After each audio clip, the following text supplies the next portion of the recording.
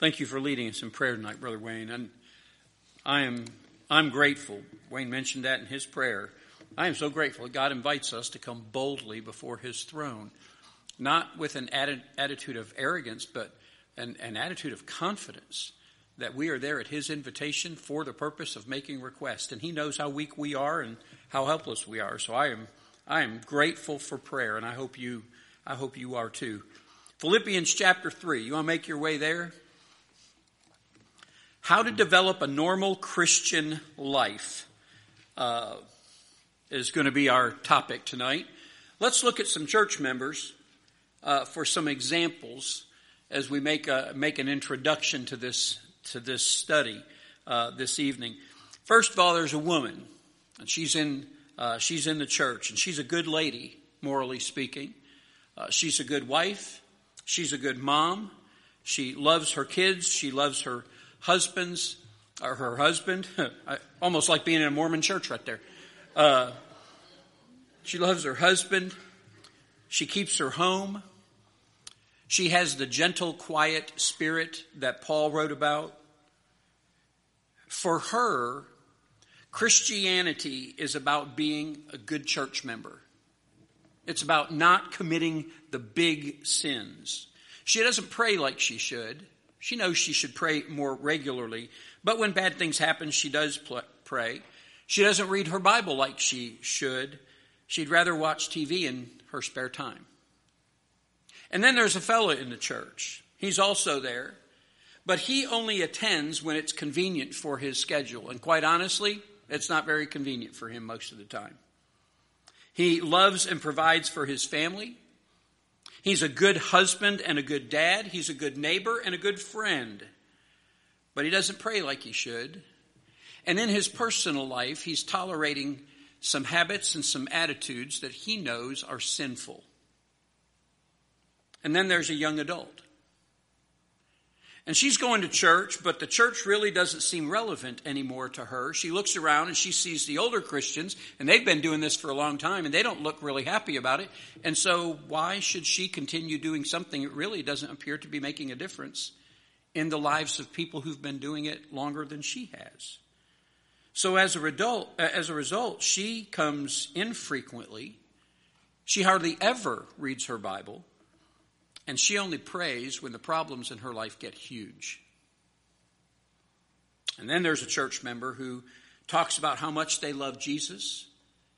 And they faithfully go to church. But this believer is always being spiritually defeated. He doesn't know anything about the victorious Christian life. He's always in the middle of some big spiritual crisis, some battle. And he prays about it.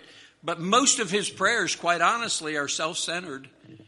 And they're not prayers to praise God or to intercede for others. Generally, when he hears sermons and when he hears Bible lessons, they're for somebody else. Now, when you hear those Christians described, you're thinking to yourself, well, man, that's just how life is. That is, for us, that's the normal idea of Christianity, right? That's how life is supposed to be. It's one where we suffer loss. It's one where we fall or fail more than we succeed. We cry out more than we shout in praise. That's just the normal Christian life. It's just what we do. And those failures that we have in our life, whether it's in our Bible reading and prayer with God, or if it's in our church attendance, or if it's in our habits or our attitudes, well, at least I'm not as bad as that guy is. And so we justify them. But we settle with ideas like, do some of those things ring true? Do some of those descriptions of those church members, can you hear that? Can you see that? And we think to ourselves, that's how it is in Christianity. And I put on your worksheet, oftentimes what we think is normal Christianity is really abnormal Christianity. The normal Christian, can we talk for just a moment about the normal Christian that's described in the Bible? The normal Christian walks in victory in this life. The normal Christian is in love with Jesus Christ and lives like they're in love with Jesus.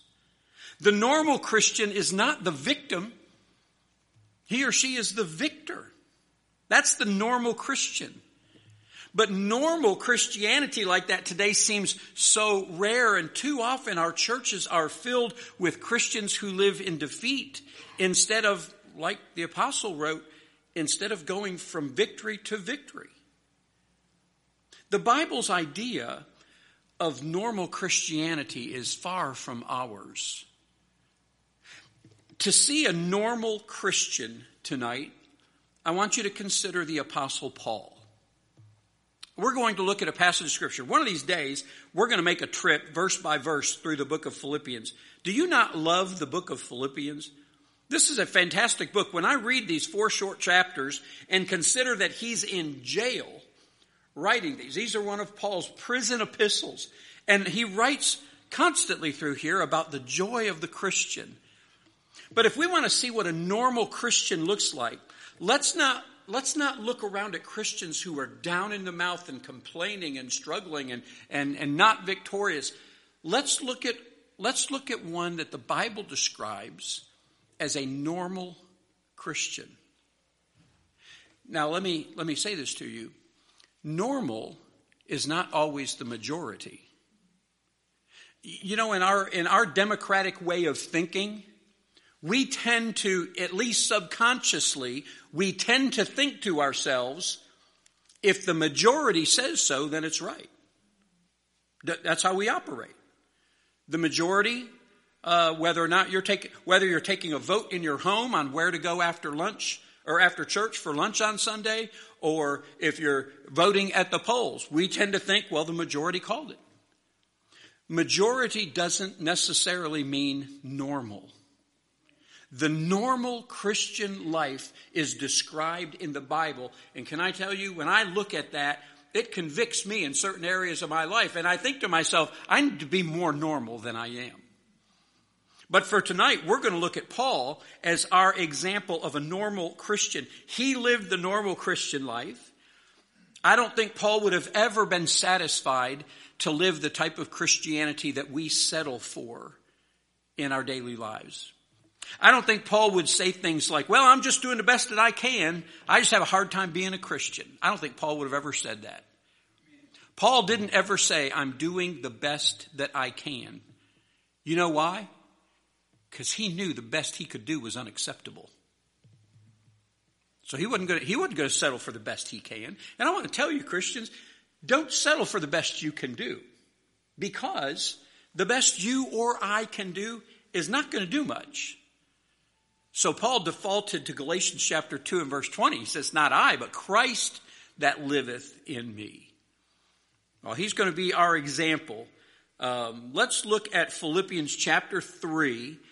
And tonight, let's read down through. Let's start at verse 7. And let's read down through verse number 14. I don't know if we'll use all those verses, but let's see what they get for us, all right? Philippians 3:7. He has just been talking about his past life and his successes in this life. And he says in verse 7, but what things were gain to me, those I counted loss for Christ. Yea, doubtless, and I count all things but loss for the excellency of the knowledge of Christ Jesus my Lord, for whom I have suffered the loss of all things, and do count them but dung, that I may win Christ, and be found in him. Not having mine own righteousness, which is of the law, but that which is through the faith of Christ, the righteousness which is of God by faith, that I may know him, and the power of his resurrection, and the fellowship of his sufferings, being made conformable unto his death, if by any means I might attain unto the resurrection of the dead. Not as though I had already attained, either were already perfect, but I follow after, if that I may apprehend that for which also I am apprehended of Christ Jesus. Brethren, I count not myself to have apprehended, but this one thing I do, forgetting those things which are behind, and reaching forth unto those things which are before, I press toward the mark for the prize of the high calling of God in Christ Jesus. Let's stop our reading there. I want to talk to you tonight about this normal Christian life. He gives us insight here as to what the normal Christian life should be. So I'd like to take from these verses and look at 3 steps that we can take to being a more normal Christian. I don't want to be an abnormal Christian. A lot of times you'll hear people saying, well, you know what? You don't want to be a normal Christian. Because their definition of, the person that makes that statement, their definition of normal Christianity is not the Bible's definition of normal Christianity. Paul is describing here, especially in verses 7 through 11, Paul is describing normal Christianity. Spirit-led, Spirit-filled, victorious, confident in Christ, living by grace and by faith, speaking the truth in love, loving the Lord Jesus, loving his return. This is the normal Christian life. That's where you and I ought to go to. The Bible says this is what a Christian looked like. I can't tell you how many times, and those of you who are in his Sunday school class, you know what I'm talking about. I can't tell you how many times I've used Dr. Manley's illustration of carrying plutonium in your pocket. When he gave that illustration, that just completely cleared things up in my mind of what a wonderful illustration of what it is to have Christ in your life. Dr. Manley said, you can say whatever you want to say, but if you've got a ball of plutonium in your pocket, everybody around you is going to know it because it's going to drastically affect the way that you look. You ever seen somebody with radiation poisoning? It's terrible. Hair's falling out, skin is scaling up, skin is discolored. There's just the look of death on that person. There is no hiding that. No makeup artist from Hollywood is going to cover that up. It just can't be done. That plutonium carried around in the pocket makes such a difference in that person that it's drastic. On the flip side of that, if I tell you that I've been carrying a ball of plutonium in my pocket for 3 months, and then I go out and run a 5K in record-setting time, and I come back and I'm not even huffing and puffing, you can know for sure I do not have a ball of plutonium in my pocket. Now, I may think I do. I may be convinced that that little thing in my pocket is a ball of plutonium. But because it has made no impact on me, has not damaged my health in any way, I still am pretty healthy, there's no way I'm carrying plutonium in my pocket. And then Dr. Manley made this application. He said, it's the same way if Jesus Christ is in you. If Christ is in you, he will not be hid. And if he's not in you, he will not be faked. It will come out. And so Paul is telling us tonight, if you have Christianity, then this is what the normal Christian looks like. And as I look through these verses, I'm thinking to myself and I'm praying, God, help me to be more normal in my Christianity than I am. So let's look at these 3 things that Paul gives us. He's instructing us how to have the normal Christian life. The first thing is this: you have to calculate your losses. That's the first idea. Calculate your losses. In verse number 7, it says, what things were gained to me, those I counted for loss. Yea, doubtless, and I count all things but loss for the excellency of the knowledge of Christ Jesus my Lord. Calculate your losses. What is he talking about here? Well, the first thing is this. It involves a personal assessment. Do you ever assess yourself? That's a hard thing to do, isn't it? I don't want to do that in a public forum because I don't know if I can take it or not. So self-assessment. What you need to do and what I need to do is involve ourselves in a personal assessment. Paul has just calculated in verses 4, 5, and 6. He's just told you about what he was before Christ. And he says in those verses, boy, if anybody has reason to trust in themselves in order to please God, if they have any reason to trust in their birthright, if they have any reason to trust in their religious background, it is me.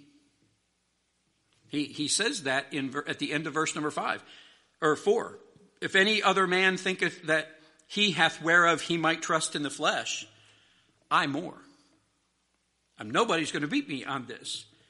And yet all of those things, he says, he counted this as loss. That word loss literally means damaging or injurious. I count those things that I had back there as damaging in my life. What many thought were assets to Paul were actually liabilities. They were obstacles. All of those things worked to prevent Paul from trusting in Jesus Christ, trusting in anyone outside of himself. He says in this passage of Scripture how good of a person he was. You see that in verse number 5? Circumcised the 8th day. That was a fulfillment of Mosaic law. You were to circumcise male Jews on the 8 days after their birth. He's of the stock of Israel. Mom and dad, both Jews. Of the tribe of Benjamin. Israel's first king, Saul, was from the tribe of Benjamin. And Hebrew of the Hebrews, as touching the law, a Pharisee. Concerning zeal, persecuting the church. Touching the righteousness which is in the law, blameless. What's he saying? Well, if anybody's going to trust in what they've accomplished, it would be me. That's what he's saying. And that's why those things were so damaging, because for him, they were a source of trust. They were an object, rather, of trust. He was trusting in who he was and what he did. And the same is true for people today. We cannot, well, let me just say this.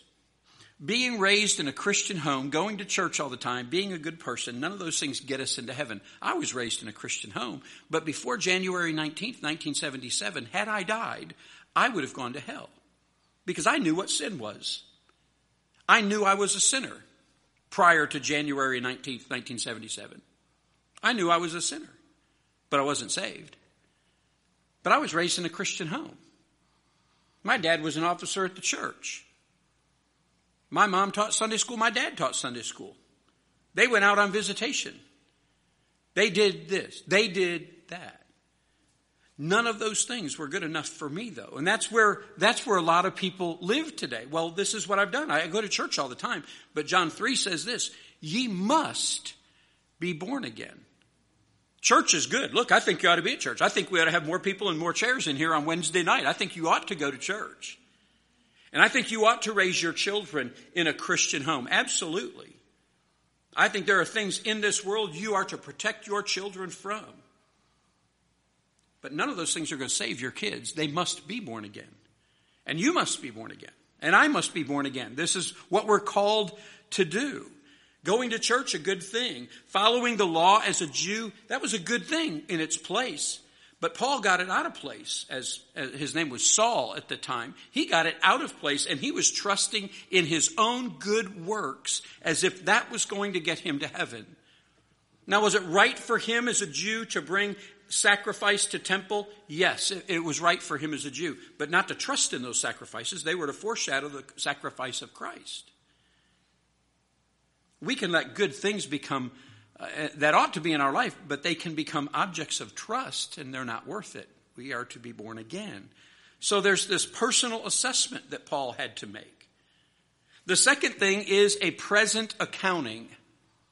Paul uses here in verse number 7, but what things were gained to me, I counted loss for Christ. Yea, doubtless I count all things but loss for the excellency of the knowledge of Christ Jesus my Lord. Paul uses a present tense verb to describe what he does with those things that he once counted as assets, but now he knows they're liabilities. But he uses, this was done in the past, but he's using a present tense verb. What does he do with them? What is he doing with them right now? Those things that he used to count on. Those things that used to be objects of his trust. What is he doing with them? He's doing two things. Number one, he's counting them as loss. He's recognizing that they were dangerous and injurious to him from coming to Christ. Number two, this is rather descriptive. Not only does he count them as loss, what else does he do? He views them as dung. worthless as manure, filthy. Nobody wants to be around that. This is how he counted his past accomplishment. What is he saying? He's saying, I'm taking all of that, Hebrew of the Hebrew, as concerning the law of Pharisee, born in the tribe of Benjamin, persecuting the church in my zeal. I'm taking all of that stuff and I'm setting it aside because it's worthless when it comes to Christ's saving work in me. Nothing in my hands I bring. Simply to thy cross I cling. That's where he was living. I'm not bringing my righteousness. I'm not bringing my religion. I'm not bringing my upbringing. I'm not bringing my goodness or my kindness. I've got nothing. I've got nothing. He is making a present accounting, and nothing in Paul's life was nearly as important as being in a personal relationship with the Lord Jesus Christ. All of those things would hinder him. I hope there's nothing in your life that's hindering you from having a focused, growing, vibrant relationship with Jesus Christ. Count those things but loss. Lean on Christ. If there's an athlete that's going to be successful, he's going to have to do what Hebrews 12 talks about. He's going to have to lay aside those things. That might be good things. Laying aside, remember what Hebrews 12 says, laying aside the weight. Weights are good things in their right place, aren't they? And if an athlete is going to be at the top of his game or the top of her game, then they've got to lay aside those things that are going to hold them back. There's not an athlete out there that's going to be successful at what he does if he eats like I do. I love good French fries. Don't tell Dr. Manley I said that because I'm not supposed to have them. But I love good French fries. They got flavor in them. They're only good if they're loaded with salt and they're fried. That's the best part of that whole thing. They're fried. But if somebody's going to be a top-notch athlete, they're not going to eat a large fries from McDonald's. They're just not going to do it. Not as often as I might. There are things to set aside. And as a Christian, we might think we have all of these good things that we can take in and we can put together. Just lay those aside.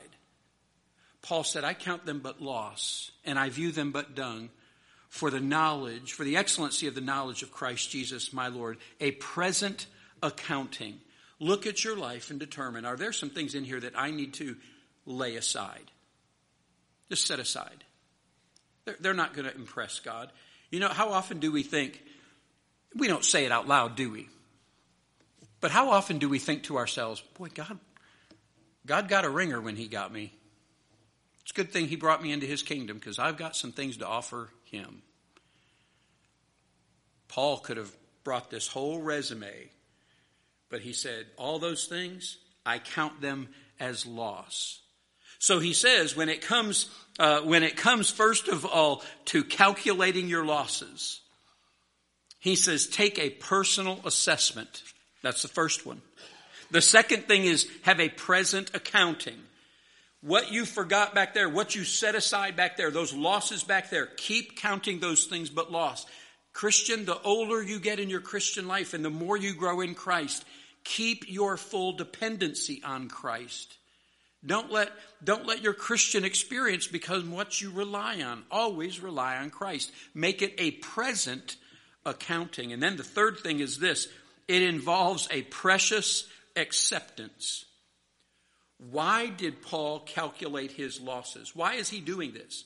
Why is he saying in verse number 7, I counted those things but loss? And in verse number 8, I count all things but loss for the excellency, and I count them but dung. Why does he say things like that? Look at verse number 7. He says, I'm doing it for Christ. Verse number 8, for the excellency of the knowledge of Christ Jesus my Lord. The end of verse number 8, that I may win Christ. He's laying aside all of these things that are of his own merit because he saw Jesus as worth more than everything else. It's not your talent or my skill. It's not your education or my personality. It's none of those things. It's me coming to Christ and saying, God, whatever you want to do, I'm laying everything else aside. This is all about you filling me. Everything in the language here that Paul is writing to you and me, everything in the language here screams personal relationship with Christ, doesn't it? It's all about knowing Jesus, the excellency of the knowledge of Christ, being found in him, not my righteousness, his righteousness. I want to know him, and he's going to talk about the fellowship of his sufferings in just a moment, and we'll get to this. But everything about this is Paul counting his losses, and he's setting those things aside. Those are not going to help me when it comes to Christ. It's all about Jesus. Paul wants us to see that knowing Jesus is more valuable than anything else in the world. And the truth is this, church, and you know it. This is the Wednesday night crowd. You know this. A person can have everything religiously in this world and still have nothing if they don't have Christ. There is a lot of religion out there. If all you want is religion, if all you want, and I'll use the word that oftentimes we hear about today, if all you want is spirituality, there's a lot of that out there. But if you don't have Christ, well, Jesus said it like this in Mark chapter number 8. What shall it profit a man if he gained the whole world and lose his own soul? Now, in the gaining of the whole world, that includes all of the world's religion. That includes all of the world's spirituality and philosophy and education. That includes everything. If he gains everything there is to gain from this world, if he loses his soul, what really did he gain? That's what Jesus is asking. Well, he says, first of all, calculate your losses. Recognize the fact that knowing Jesus is more valuable than anything else in this world. Number 2, not only calculate your losses, you need to consecrate your life. And that's in verses 8 and 9. Consecrate means to set apart for God's purpose. Now, there's 2 types of consecration. A little doctrinal plug here. There's 2 types of consecration that takes place in the Bible. One, you were consecrated when you got saved. That is a positional consecration. That means you were taken out of Adam and put in Christ. You were set apart for the purpose of salvation. You were taken out of the nature of Adam and put into the nature of Christ. And so positionally you have changed and you have been consecrated or set apart in salvation. But then there is a practical consecration that you are choosing to do and you are participating in by choice. Consecrate means to set apart for God. Realize that my life belongs to God and I surrender it to him for your use. And there's a responsibility in that for you and me. Do you remember in the book of Joshua when Israel was being ready to be led over into the promised land? Joshua would come to the people. There are certain times Joshua would come to the people and he would say this, sanctify yourselves. And then he'd give further instruction. That word sanctify is the same word as consecrate. Set yourselves apart. Take steps to make yourself usable to God. Now, God does that when you got saved. He does that positionally. But then day to day and practically, you and I have to consecrate ourselves. We have to sanctify ourselves. The normal Christian is on the lookout for things that prevent them from being used by God. They always are practicing Hebrews 12, 1 and 2. They're laying aside those weights and those besetting sins, and they're looking unto Jesus so that they can run with patience the race that's set before them. A normal Christian is looking for those things that will prevent them. You have to consecrate yourselves. I have to consecrate myself. What happens when I do that? What happens when the Christian acknowledges, I am not my own, I have been bought with a price, and I'm now set apart for the purpose and the use of God? What happens when we do that? 2 things. First of all, there is pleasure in the consecrated life. Do you notice what Paul says there in verse number 8?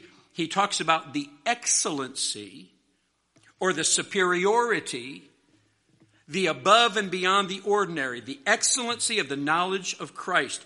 Paul's point here is that he is able to know Christ in a way, in a consecrated life, in a life where he's setting aside the things of the world. His knowledge of Christ is growing more intimate and it's growing deeper.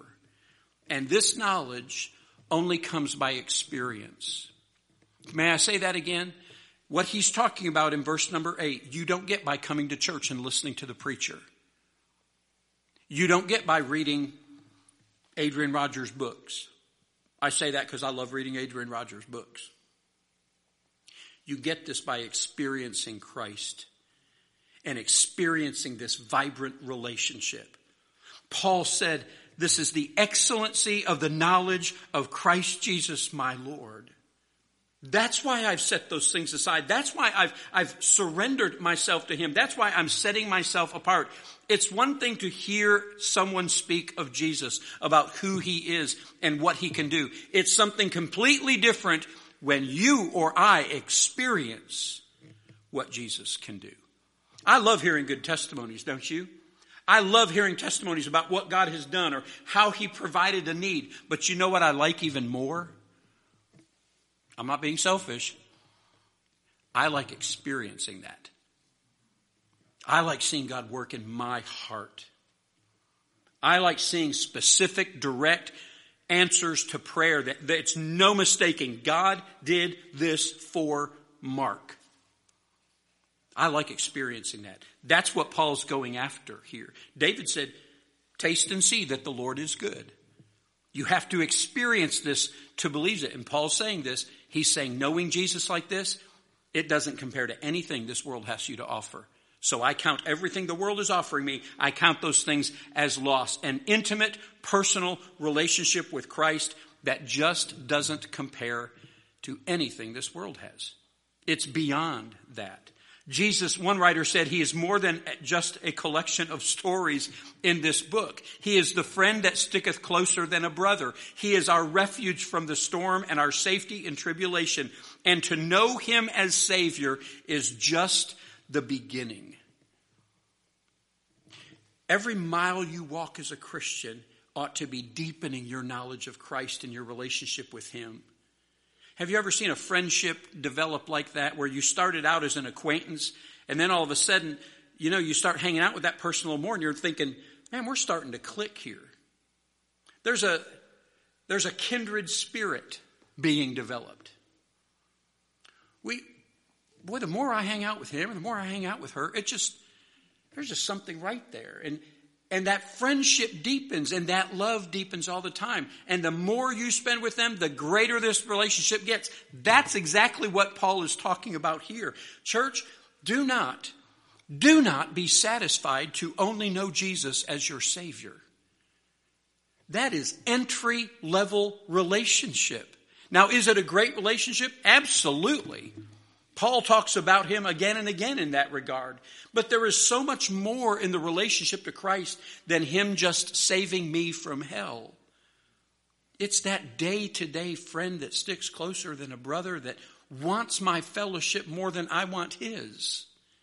He desires this from us. There is far more to Jesus than just being your Savior. Don't stop there. Don't stop there. He's offering so much more. So there's pleasure in the consecrated life. Paul's not going to come up short because he's counting all these good things for loss.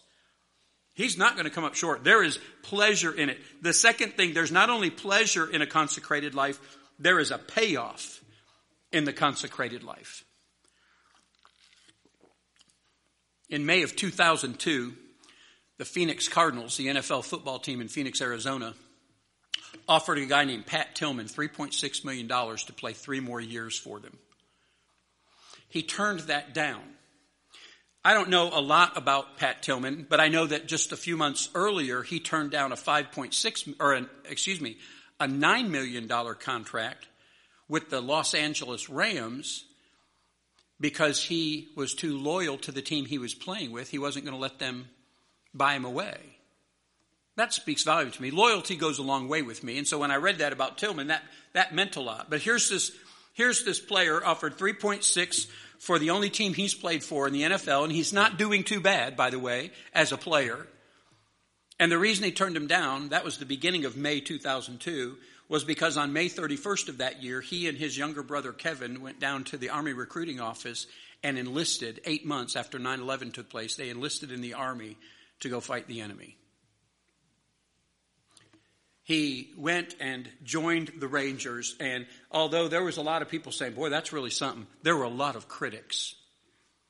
How in the world could you walk away from your family and you're a promising NFL player, you're walking away from this money to go fight in a war nobody wants to fight in? Tillman, by the way, if you followed his story, was killed in April of 2004. Just right under 2 years later, he's killed by friendly fire in Afghanistan. But my point is, he walked away from all of that. I mean, known as an NFL player, making money, and the offers he was getting continued to be more and more money. He walked away from that to go join the Army, and then he died as a corporal. It's not like he was making very much money as a corporal in the U.S. Army. And a lot of people said, that was a crazy decision.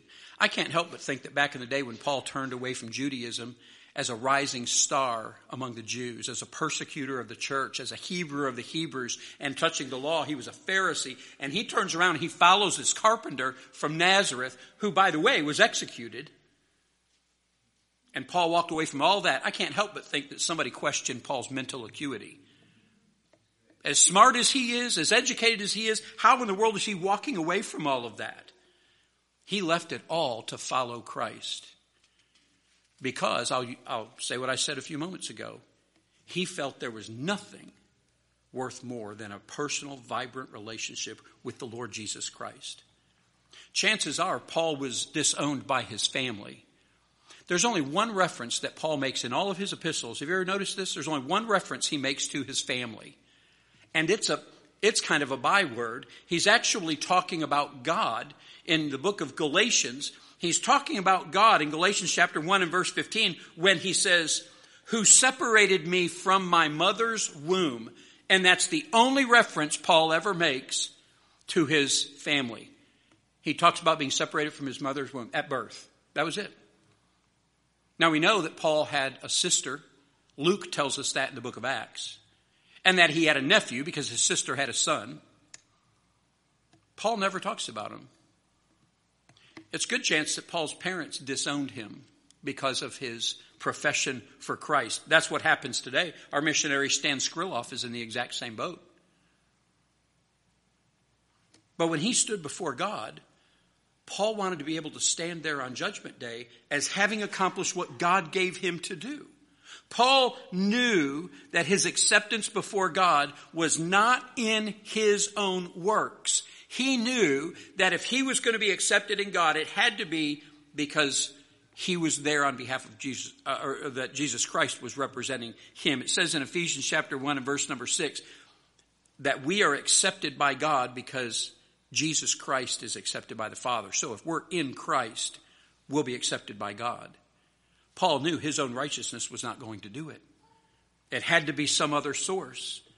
Do you remember when we went through that series here, was it last year? We talked about imputation for a few weeks on Wednesday nights. Romans chapter 4 talks about the imputed righteousness of Christ to me. Christ's righteousness credited to my account. That's what Paul was relying on. And the truth is this. Every Christian is going to stand one day before the Lord Jesus Christ at the judgment seat. Romans chapter 14 and 2 Corinthians chapter 5. And when we do, having lived a consecrated life, we are going to receive reward, crowns that can be earned. You've read in the New Testament, crowns of righteousness, the crown of life, the crown of glory, the soul winner's crown. Jesus promises in Revelation 22, when he comes, I'm bringing my reward with me. 1 Corinthians 3, a life that is built on the right foundation, the Bible said, will be rewarded. If you build your life, remember that illustration Paul said on gold, silver, and precious stones, the things that matter. Don't build your life on wood, hay, and stubble. Build your life on things that matter. And if you do, the Bible says in 1 Corinthians 3, verses 12 through 14, you'll be rewarded. But listen, living a consecrated life today, setting aside those things that don't matter, doing that today, it just doesn't bring rewards in heaven. We have rewards here if we live a consecrated life now. Consecrate your life now. Peace, satisfaction, blessings from God for obedience. You're rewarded now and rewarded later for consecrating your life. Calculate your losses, consecrate your life. The last thing is this: consecrate your longings. Verses 10 and 11 tell us what Paul was passionate about. May I ask you a question? And this is rhetorical. I don't want a verbal response. What in this life are you passionate about?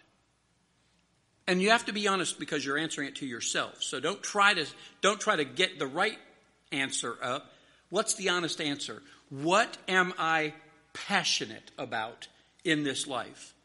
Paul is telling us in verses 10 and 11 what he's passionate about. Look at those verses again and then we'll be done. Here's Paul's passion. Here's his longings. Here's what he says: that I may know him, the power of his resurrection, the fellowship of his sufferings, being made conformable unto his death, if by any means I might attain unto the resurrection of the dead. Paul is telling you in those verses what he's passionate about, what he is longing for. What's the first thing? A consecrated life longs for a personal experience. He says that I may know him. That's not talking about know him as Savior. Paul was already saved. He was already a Christian. He wants to know him on a completely different level. The normal Christian life is one that continuously learns about Jesus and grows in grace day by day. That I may know him and keep getting to know him. That's what Paul is saying. A consecrated life longs for a personal experience. We're not going to turn there, but 2 Peter chapter 3 and verse 18 says, but grow in grace and in the knowledge of our Lord and Savior Jesus Christ. If your life experiences, if you have opportunity to learn, if you have opportunity to grow, let those be experienced and let that growth come in your knowledge of Christ. It'll infiltrate everything else, hopefully, but your primary focus, let it be on knowing Christ. The normal Christian life is one that cannot exist without knowing Jesus. I want to know him. First of all, the consecrated life, it longs for a personal experience. Second, a consecrated life longs for a powerful experience. He says that I may know him and the power of his resurrection. The power of Christ living in him. Here's the truth. Paul learned what so many people never figure out. And here it is. Here's what Paul learned. We cannot live the Christian life. That's what Paul learned. We cannot live the Christian life. It can't be done. If a life is going to be lived through Christ's power, if we're going to live the Christian life, then it has to be empowered by him. Ye shall receive power. After that, the Holy Ghost has come upon you. Paul describes this power of Jesus in Galatians chapter 2 and verse 20. I'm crucified with Christ, nevertheless I live. Yet not I, but Christ liveth in me. Remember that? He's describing this. The normal Christian life is one that longs for Christ to live through me, not me doing it on my own. A consecrated life longs for a personal experience, a powerful experience. Note that next phrase. A consecrated life longs for a painful experience.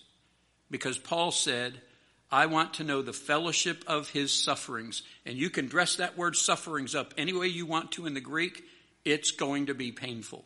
It means exactly what you think it does. Suffering for Christ. I'm not talking about getting a headache or a bellyache. Suffering for Christ. Now remember what we're talking about? Paul is telling you, he's telling the Philippian church, This is what I'm passionate about. This is what I'm longing for. A painful experience in my pursuit of the excellency of the knowledge of Jesus Christ. A painful experience. His readiness to go all the way with Jesus and for Jesus, even the rest of that phrase, and the fellowship of his sufferings, being made conformable unto his death, even if those sufferings are going to end in death. Far too many believers view themselves as victims, purporting that everything in life is against them, that they have it hard all the time. Listen carefully. We're talking about the Bible's definition of the normal Christian life.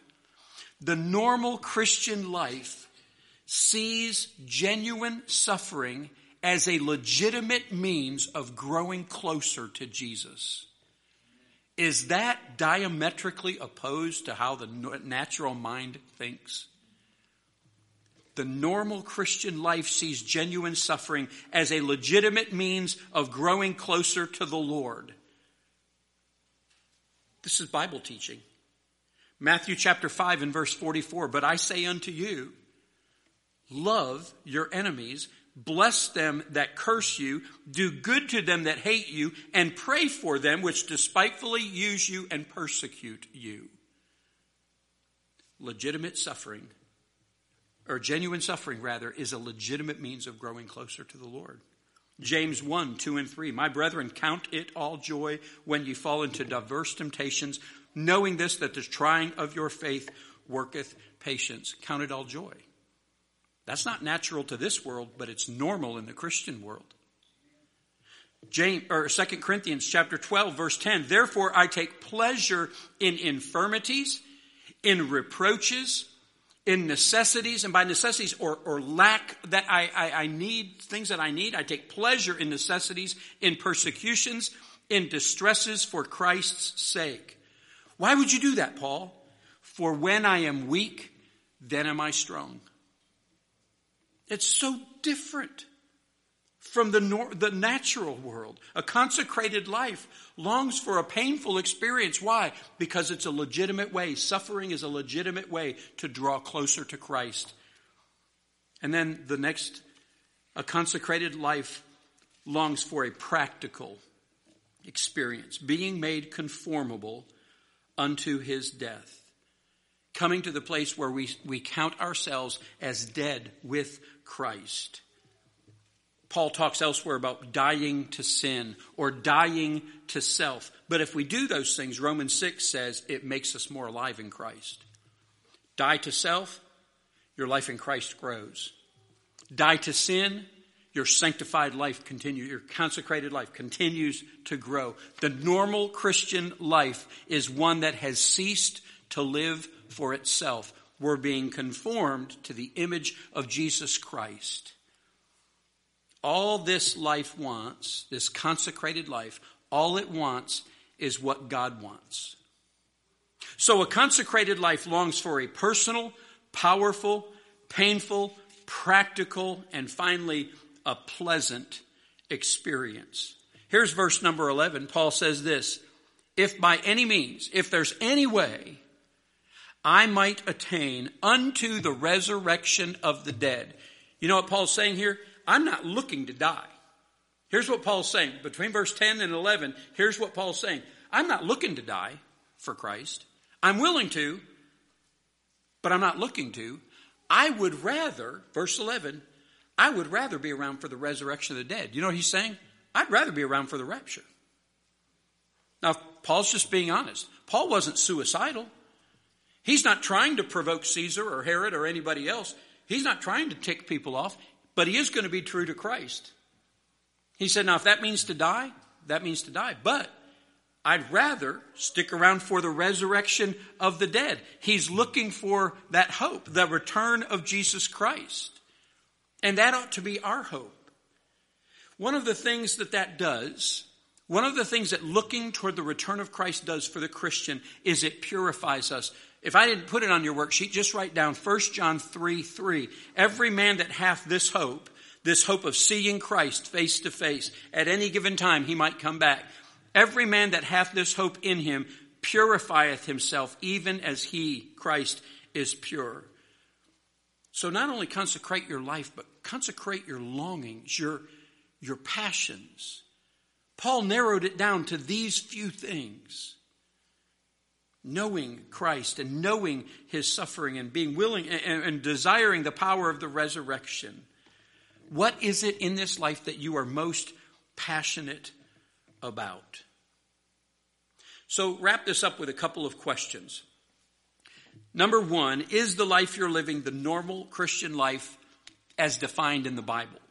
Not as demonstrated in today's church, but is your life the normal Christian life as defined in the Bible? Second question, if not, what do you need to do in regards to counting your losses, consecrating your life, and consecrating your longings? What needs to change in me to be the normal Christian that's defined in this book and that's demonstrated by the Apostle Paul? What needs to change? The goal is not to be a special standout Christian. The goal is to be a normal Christian. Paul wasn't a super Christian. He was what God held to be a normal Christian. This is what it looks like. This is what you desire. Watchman Nee, I mentioned him in his book a moment ago. He was a Christian who spent the last 20 years of his life in a Chinese jail. He was arrested in 1952 on a bunch of false, trumped-up charges and held by the Chinese for 20 years, dying in prison in 1972. He wrote the book called The Normal Christian Life. You really should read that book. He mentions Scripture all the way through the book, but the very first verse he mentions in the opening chapter of the book is Galatians chapter 2 and verse number 20. And I'll close tonight with what he said about that. That verse says, I am crucified with Christ, nevertheless I live. Yet not I, but Christ liveth in me. And the life which I now live in the flesh, I live by the faith of the Son of God, who loved me and gave himself for me. So the whole crux of that verse is, it's not me living, it's Christ living in me. Here's what Watchman Nee said in the opening chapter of his book, the opening page of his book, The Normal Christian Life. The Apostle Paul gives us his own definition of the Christian life in Galatians 2:20. It is no longer I, but Christ. Here he is, not stating something special or peculiar, a high level of Christianity. He is, we believe, presenting God's normal for a Christian, which can be summarized in the words, I live no longer, but Christ lives his life in me. Church, this is the normal Christian life. When you look at Paul, don't think to yourself, I could never be like Paul. Because God is saying, that's exactly what I want you to look like. That's the normal. This is the life. Was Paul perfect? Absolutely not. But Paul demonstrates for us the normal Christian life. Someone who is driven by his love for Christ. The love of Christ constrains me. And he's walking in and filled with the Spirit. And when he is walking and living in the Spirit like he should and not fulfilling the lust of his flesh, Paul was an incredible Christian. But according to the Bible, he's a normal Christian. Anything less than a Spirit-filled, Spirit-led life is abnormal Christianity.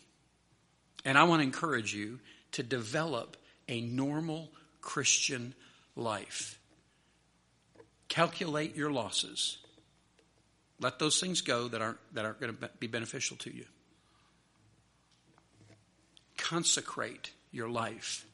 Consecrate your passions, your longings. Let God make you a normal Christian. Let him make me a normal Christian. Lord, thank you for Paul, and thank you for his zeal for you and his love for you and his absolute surrender to what you'd have him to do. Didn't want to die, but was willing to for you and the gospel. And Lord, I pray that you'd help us to live our lives like that. Make us the type of Christians that you can use in this world. We pray in your name. Amen. God bless you, church. Thanks for being here this evening.